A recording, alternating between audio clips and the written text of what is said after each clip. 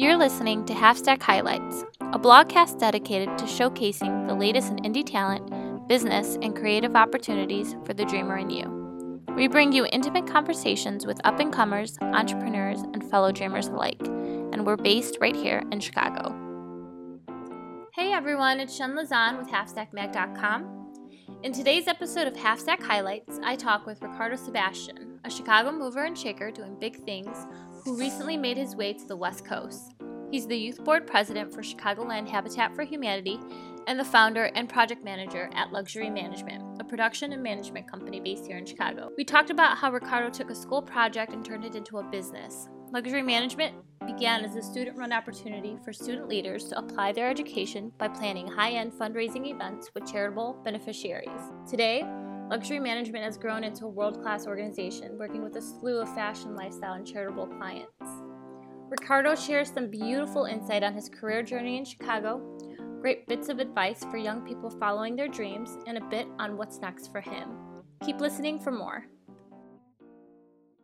Well, first of all, I just wanted to say thank you. I really appreciate you taking the time to talk with us. So, Ricardo, can you tell us more about you, your background, and how you've established yourself as an entrepreneur in your field? So I was born and raised in Chicago, and my father was in the National Guard. He recently retired as Command Sergeant Major for the state of Illinois.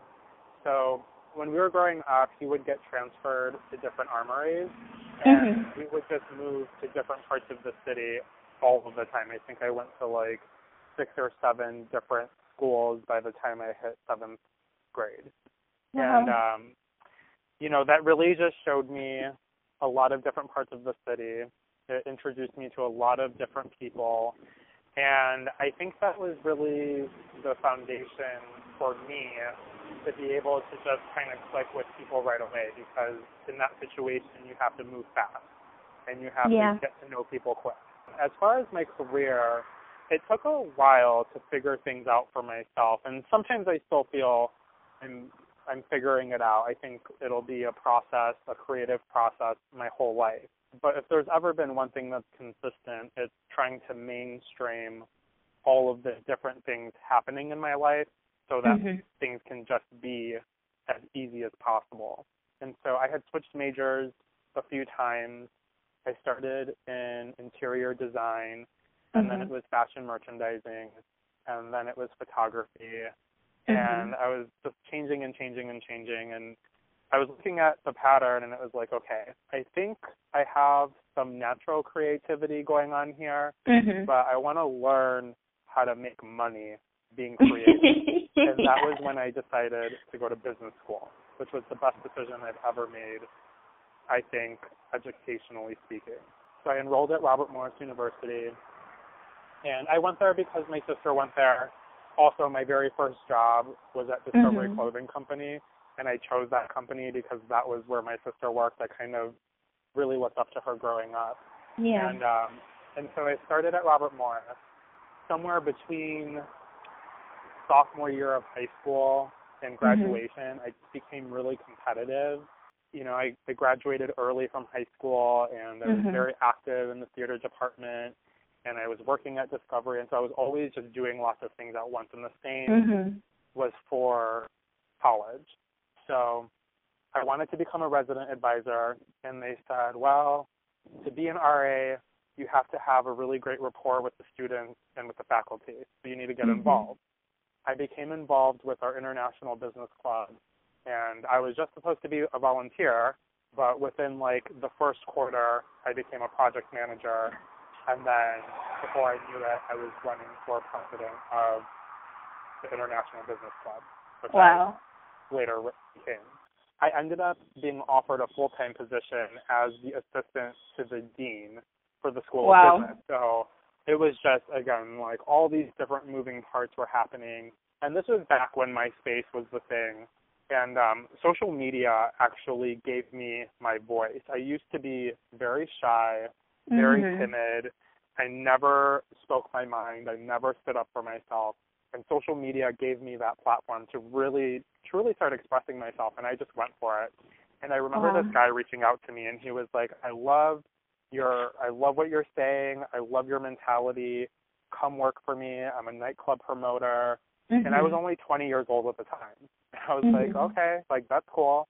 So I started doing nightlife promotions, not even 21 years old. And I'm like, oh, well, I won't be there, but go. Check in under my name. Yes. And, you know, it'll be a great time. And then, you know, maybe I'll see you there in a year. So all of these different parts were happening. I'm student president. I'm the assistant to the dean. I'm a nightclub promoter. I'm working at Bloomingdale's on the weekends. And I just was like, what do I want to do? What does all of this mean? Why is all of this happening at once? And then I find out that our International Business Club has this whole competitive component to it that I had not known about. So I wanted to get us in. And so we needed to start launching really intricate community outreach projects. And there were several different topics of education, like entrepreneurship, financial literacy, business ethics, so on and so forth. So we started designing all these different programs around those topics. But, you know, I wanted to do something that was a little bit less conventional. I mean, Robert Morris is a very conservative school, and they're very business focused, and I was interested in art and fashion and music and parties and all of these things. And so through my nightlife promotion, I was actually struggling. And I mean, I was losing money basically because I was like buying people's drinks and like having them do all these things. I decided, okay, I'm going to launch a gay night or like an LGBT night at one of the clubs that we're already working with. And it'll be like a subdivision of your promotions company. I'll run it. You'll collect 20% off the top. And that was like my first business proposal. And he loved it. He thought it was really cool. He liked the idea of expansion. He liked the idea of reaching a new demographic. And these are all the things that I'm learning in like Business 101 and Com 101. Like this is still like freshman year college, and I'm just like going for it. You're applying it. Yeah, I love it. Just like making mistakes left and right and not really knowing what I'm talking about, but just like repeating what I read in the book. We did it. We decided to go for it, and I'm like, okay, how am I going to get all these queens from Halfstack out of Boys Town into downtown on a Thursday night or like a Sunday night? I mean, I didn't know how to do that. And I was like, okay, well, we're going to do a fashion show. And so we start calling boutiques, hey, like, I'm a college student and I want to borrow like $5,000 worth of merchandise for a fashion show at a nightclub. And I have no credibility and I have no one to like back me on this. And we just got no, like just nonstop. Yeah. And then finally Akira was like, yes, we'll do it. So we cranked it out, and it was a huge bust. I mean, my budget was like $75. We were in a venue of what could hold like 400 people. We had 50 people there, including my mom. And it was so embarrassing. I mean, no one showed up really. But what ended up happening was this guy who was the creative director of Bonnie and Clyde's boutique, which was I remember them. Yeah, they were really big in Wicker Park. I mean, and they were innovative. They were bringing art and fashion. Was it 2007, 2008? Yeah, exactly. Yeah. Those were the years. And I didn't know what he was talking about, but he came up to me. I had emceed the event that night. And he was like, dude, I love your style as far as, like, the way you spoke to the audience.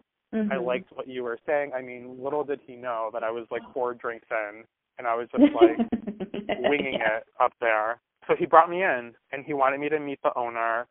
And before I knew it, I'm now producing their runway shows, and I'm now their personal stylist for client development, like, you know, anyone who comes in and wants styling. And just like that, like overnight, I'm working with Jeffrey Sibelia, Season 2 winner of Project Runway, Christian Siriano, Season 3 of Project Runway, Christina Fan, you know, when she was just launching, Laura Miller, like, all these great brands all of a sudden just out of nowhere.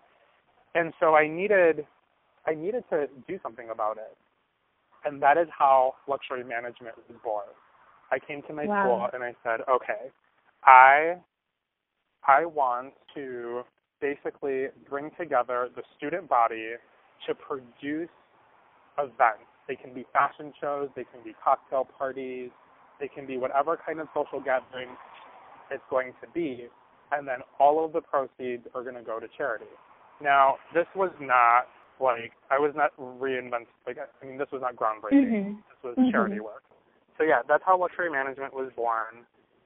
My school did not love the idea. It was a dry campus. Yeah, I think for them, they could only see the social aspect of it as far as it's a fashion show or it's a cocktail party.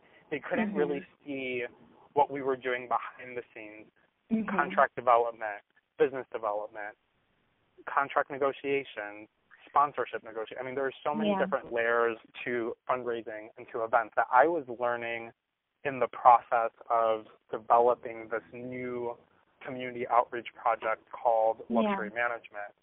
And I just decided to keep going for it. And it was not really advertised at my school because we had through the International Business Club, we had about 8 other community outreach projects that were happening at the same time.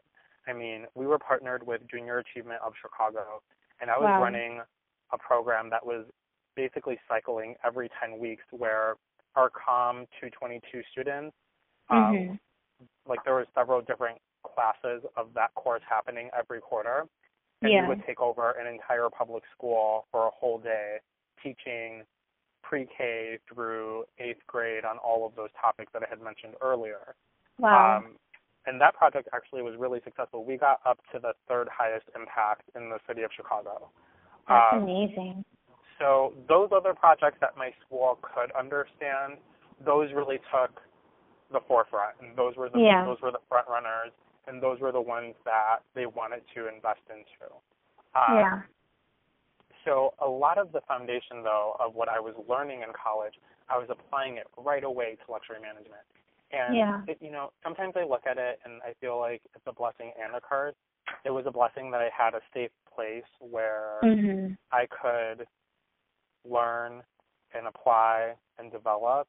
But then there are other instances where, almost 10 years later, there are some people that I think industry-wise, they look at me and they still see that young college student, and they really kind of have that same perspective of the company.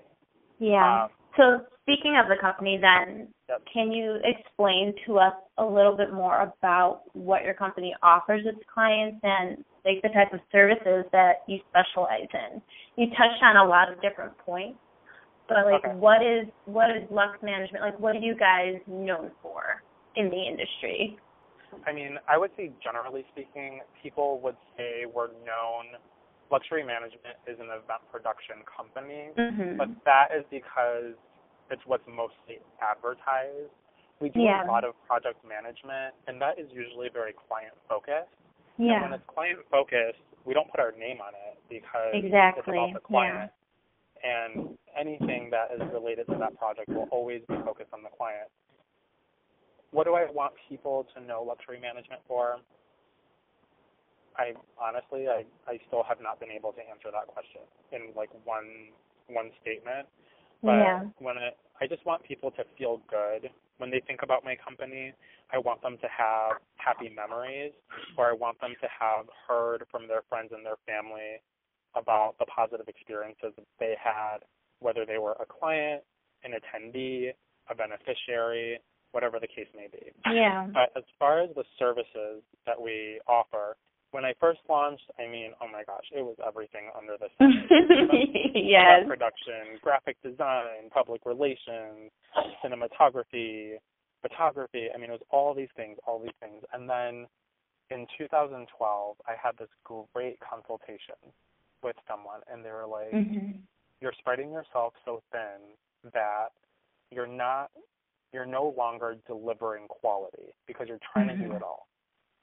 Pick one, be the best at that, grow from there, and then expand.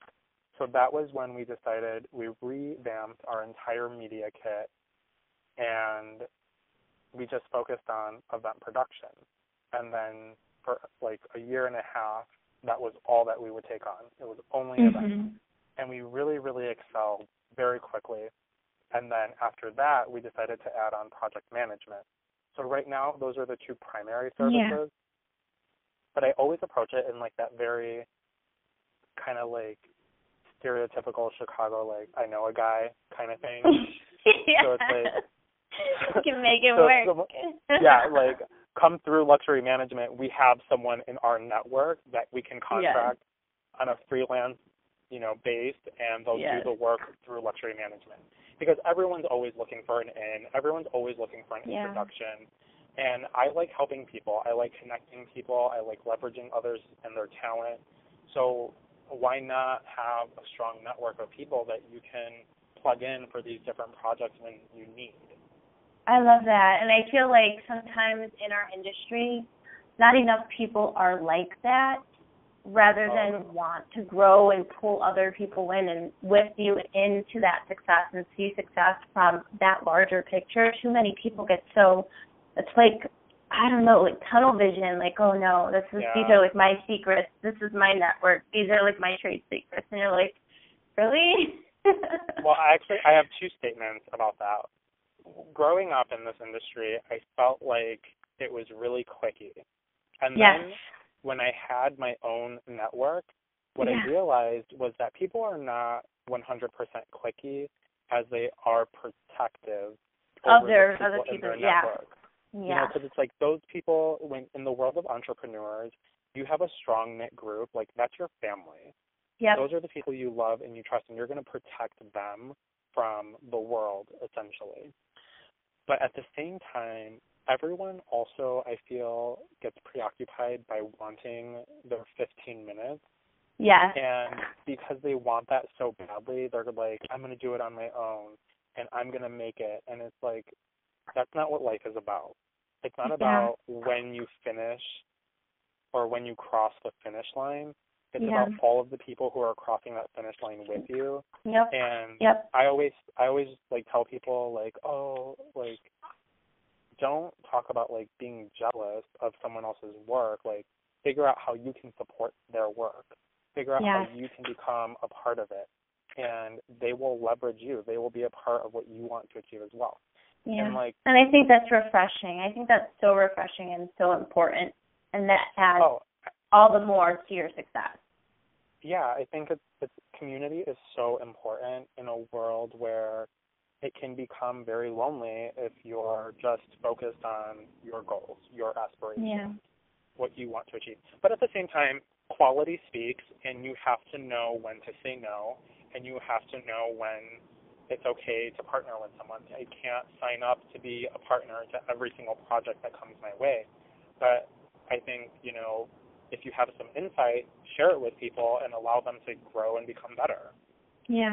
Why did you decide to become an entrepreneur? I feel like it's either people, like, they have it in their head, like, either they had, like, an experience in the work world, and then they're like, okay, I can do this better, or I don't want to deal with that, or people fall into it, or, you actively choose that hard route. It's not easy running your own business. So why did you choose to become an entrepreneur? And are there any pitfalls or benefits that you faced in that choice? It kind of happened on accident. When I was working at the university, I worked there for 6 years, and that was the longest running job I had ever had. And during that time, luxury management was a passion project. Even after I graduated, like that first year after graduation, it was just something I did on the side. My charity work and to just like keep myself entertained. And I really had a plan to go career with the university. I mean, I wanted to be there for the rest of my professional life. And the recession happened. Lots of people got laid off. Like I was one of hundreds of people who got laid off, and I was on the 4th round of layoffs that year. So I was left with like, what am I going to do? I've been doing this job for so long, but I don't know. I think everything happens for a reason, and I know that's super cliche, but it's so true. It's like one of the truest statements of life. I got laid off, and at the same time, someone had approached me and was like, hey, I heard that you used to produce fashion shows, because it had been like 2 years since my last show. And I was like, oh, yeah, like, I love doing it. It's so much fun. And they're like, well, I want you to do a show for me. And I was like, okay, I just did it. And there was something about that night that just, like, reignited my passion for what I had started luxury management for. And that was, like, the blatant, obvious sign, like, maybe getting laid off, like, because this is the direction you're supposed to go in. And I just ran for it. I ran so fast, and I just started signing on to do all these different projects. But it is challenging, and not every single person is cut out to be an entrepreneur. Sometimes I don't think I'm cut out to be an entrepreneur because there are areas in business that I'm horrible at, like accounting or like creating contracts. Like those are weak points of mine. I'm strong in marketing, I'm strong in sales, I'm strong in development. But I love it. I love being able to just kind of learn. You're always learning as an entrepreneur. Yeah. You're always meeting new people. It's exciting to feed off the energy of someone else when you're helping them achieve a goal. And, the downfall, of course, is unstable income, uncertain future, especially the first few years. I mean, you have no idea if it's going to work or not. But if you're willing to make the sacrifices, like, even last night, I was eating ramen noodles in my new apartment, and it's like, do I love ramen noodles? No, but I'd rather spend $2 on ramen noodles and have a little bit more money to invest into what I'm trying to achieve professionally. So if you're not willing to make some of those sacrifices, then it's definitely not for you. I think also you have to understand it's not 100% about the lifestyle. People get really caught up in the glitz and glamour and, like I have my picture in the social pages of Michigan Avenue or CS or whichever glossy magazine. And I love those magazines. Oh, my God. Like, I will never forget the first moment I picked up a Chicago Social. Like, that was a defining moment in my life. One of my first major events was with Michigan Avenue. They've helped me achieve so many goals. But being in a magazine can't be why you're doing what you're doing. There has to be a bigger purpose behind it. Absolutely. And I think another thing to note, too, is that it's not overnight. Like, I feel like with social media and the internet, people see the success and they automatically link it to instant success. And the reality is, like, people don't talk about those 5 years prior, busting your ass to get things done. They just see it for that moment. And I think that's so important for young people to get, or anyone who's trying to become a business owner. Like, it doesn't happen overnight. You have to toil day in and day out, and it can be years before something truly, not necessarily groundbreaking, but that really makes a difference in your business to happen. It can take a long time. Oh, yeah. I mean, I started developing luxury management in, 2007, and I didn't start getting reputable, recognition until, 2012, 2013, and it's gotten better every year, but those first few years, oh my gosh, I was just so blindly just trying to do everything, but I persevered. I stuck it out, and I think a lot of that, the dedication that I had to making this work, it came from the support and the people that are in my life. Yeah. You can't really achieve anything unless the people around you believe in what you're doing, and you can really see who's there for you and who's not in the good times and the bad. Like, if your friends are all about you when you can get them on the guest list and they can get their pictures in the magazines, or you can get them gift bags and all those things, but then they're not there for you when the project failed or, you lost a client, you have to be really, really conscious of who is in your network, who is in your life, and how those people are really helping you because you're helping them, and it's a give and take. Yeah, so speaking of that, are there any profound moments or projects that you're most proud of, or along with any key people that have helped you as you've gone after those things, or who have influenced you or really kept you going? As far as projects that I'm most proud of, anything affiliated with Julius LaCour is so close to my heart. Our very first fashion show together was in a nightclub in Boys Town. The next show that we did together was at the Drake Hotel. The next show that we did together was at the Murphy Auditorium. Then we were in Millennium Park for Chicago Fashion Week. Yes. Then we were debuting in New York. I mean, we have worked so hard together. And Julius is like a brother to me. I mean, I'm just so proud of him for, he's an entrepreneur as well, and he stuck it out. There have been times where I'll call him or he'll call me, and it's like, why are we doing this? I'm over it. I'm going to give up. Like, no, you have to keep going. And I'm like, no, you cannot. Like, I've invested years into this. You're not giving up. And when it's the other way around, he's like, who else is going to do my shows? You can't give up. Like, we need each other. We love each other. And it's amazing. Another project is going to be, I'm going to say, Steve Grand, who is like one of the most incredible people I've ever met in my whole life. I mean, just a genuine person. And he brought me on as a wardrobe stylist for the All-American Boy video. And I just kind of evolved into a project management role with making sure the cast and the crew were on point with the schedule and doing wardrobe changes for like 25 plus people. And there were just so many different ins and outs of that video. And I just knew that that song would have social impact for the LGBT community. Yeah. But I didn't know that a couple years later it would be at over 4 million views and that he would be a global sensation within our community. And also, I mean, not necessarily every single person knows him, but it's one of the few projects where I can say reached a global people, like just around the world. And so I love those two. Right now I'm living in California, and I'm working with a new designer. She does stainless steel houseware pieces, and it's not through luxury management. I signed on because I really love what she does design-wise. I met with her, and she's a fantastic person, and she's getting ready for the next level of her business, and I just feel like I need to be a part of this.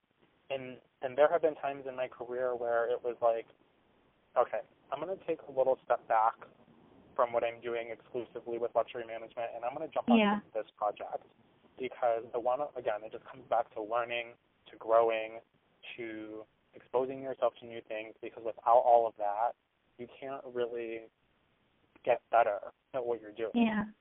If I was only doing nightclub promotions and that was it, and I was only working with the same nightclubs, I would not be here where I am today.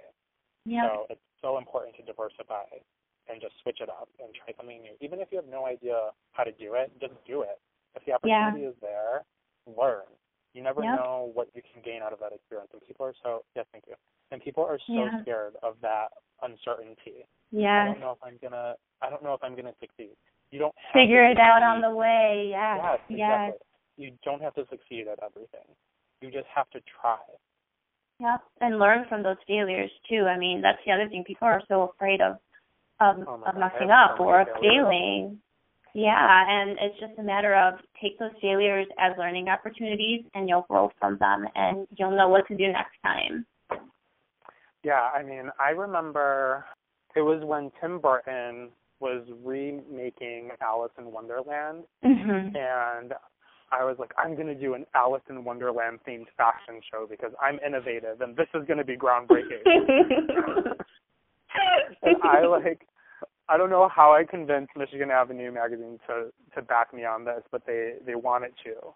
And I got 5 different boutiques to sign up. It was a 5-segment runway show. We were doing a benefit for the Immerman Angels. It flopped. It flopped so hard. Because the night of the show, I realized that I didn't put a strategy in place for ticket sales. I had done all the promotion. I had done all the logistics. I got all the sponsors, and I got the venue donated, and I got a liquor sponsor. I had a media sponsor and all these things, but I didn't have one single strategy in place for ticket sales. And we sold like 45 tickets. And that event put me in so much debt because I had professional models, I had a hair and makeup team, I had to pay for advertising in the magazine. I mean, it really set me back for like a year. But what did that teach me? Have a strategy for sales. Like, don't just rely on social media. Don't just think that your team is out there as passionate as you are, pushing the event and pushing the ticket sales. Because as the entrepreneur, no one on your team will ever be as passionate as you because you're trying to actualize your dreams. And for most of the employees, it's their job and it's a stepping stone to like their next chapter. Exactly. So speaking of struggles and obstacles, other than, you know, the run-of-the-mill failures that you may have faced career-wise, have there been any other types of struggles or obstacles, you know, either as a business owner or even in your personal life that you've faced? And if so, how did you manage to overcome those? Personal struggles, I would say a lot of lost time with my family, just working around the clock all the time. And the only resolution to that was making a very conscious choice that I was going to slow down and spend more time with my family. That was the only solution to that situation. It's like, it comes back to the idea of it's not when you finish. It's not when you get to the finish line. Yeah. Like, don't just abandon everyone for the pursuit of your dreams because then everyone's going to think you're an asshole. Yep. So that was like a big personal thing for me, and it was a huge eye-opener just like a few years ago. And I was just like, okay, I got to make some changes here. Other professional struggles, sometimes I feel haunted by my earlier work, you know, that student work, because I moved quickly and I got myself in front of a lot of important people, and sometimes I'm like, oh God, like, do they still think of that night, or do they still think of like when I was a nightclub promoter and all those things? Other struggles, you know, not every business relationship is amazing. I mean, I've been threatened to be sued. I've been threatened to have my reputation ripped apart, and it's scary. It's really scary. It's scary when you're a fighter, though, it seems, Ricardo. Yeah, you're a fighter. I'm like, oh my God, I didn't even know this was like possible. But I think it's just you grow and you overcome. And there is a lot of power in apologizing if you've made a mistake in business. I've made lots of mistakes in business. And when I was younger, my pride would not allow me to say, I made a mistake and I'm sorry. But now, if I make a mistake, I'm sorry. I didn't mean to do that. It was totally haphazard. Here are the options for a solution. I've also gained power in being able to say, I don't know. I don't have the answer to that question right now, but let me find out for you. Always trying to, I just read this really fascinating article about how fake it till you make it is completely dead now because the millennial generation can read and sense that bullshit like right off the bat. And they don't want anything to do with it. So it's like, just save yourself the time and just be honest with what you're able to do. And you're not going to necessarily lose the whole opportunity because you can't do 1 out of 10 things. That one thing is your opportunity to learn and to become better than what you were when you started. If you could go back and tell the 18-year-old you one thing or give yourself one bit of advice, what would it be? Don't wear body glitter and stop filling your eyes.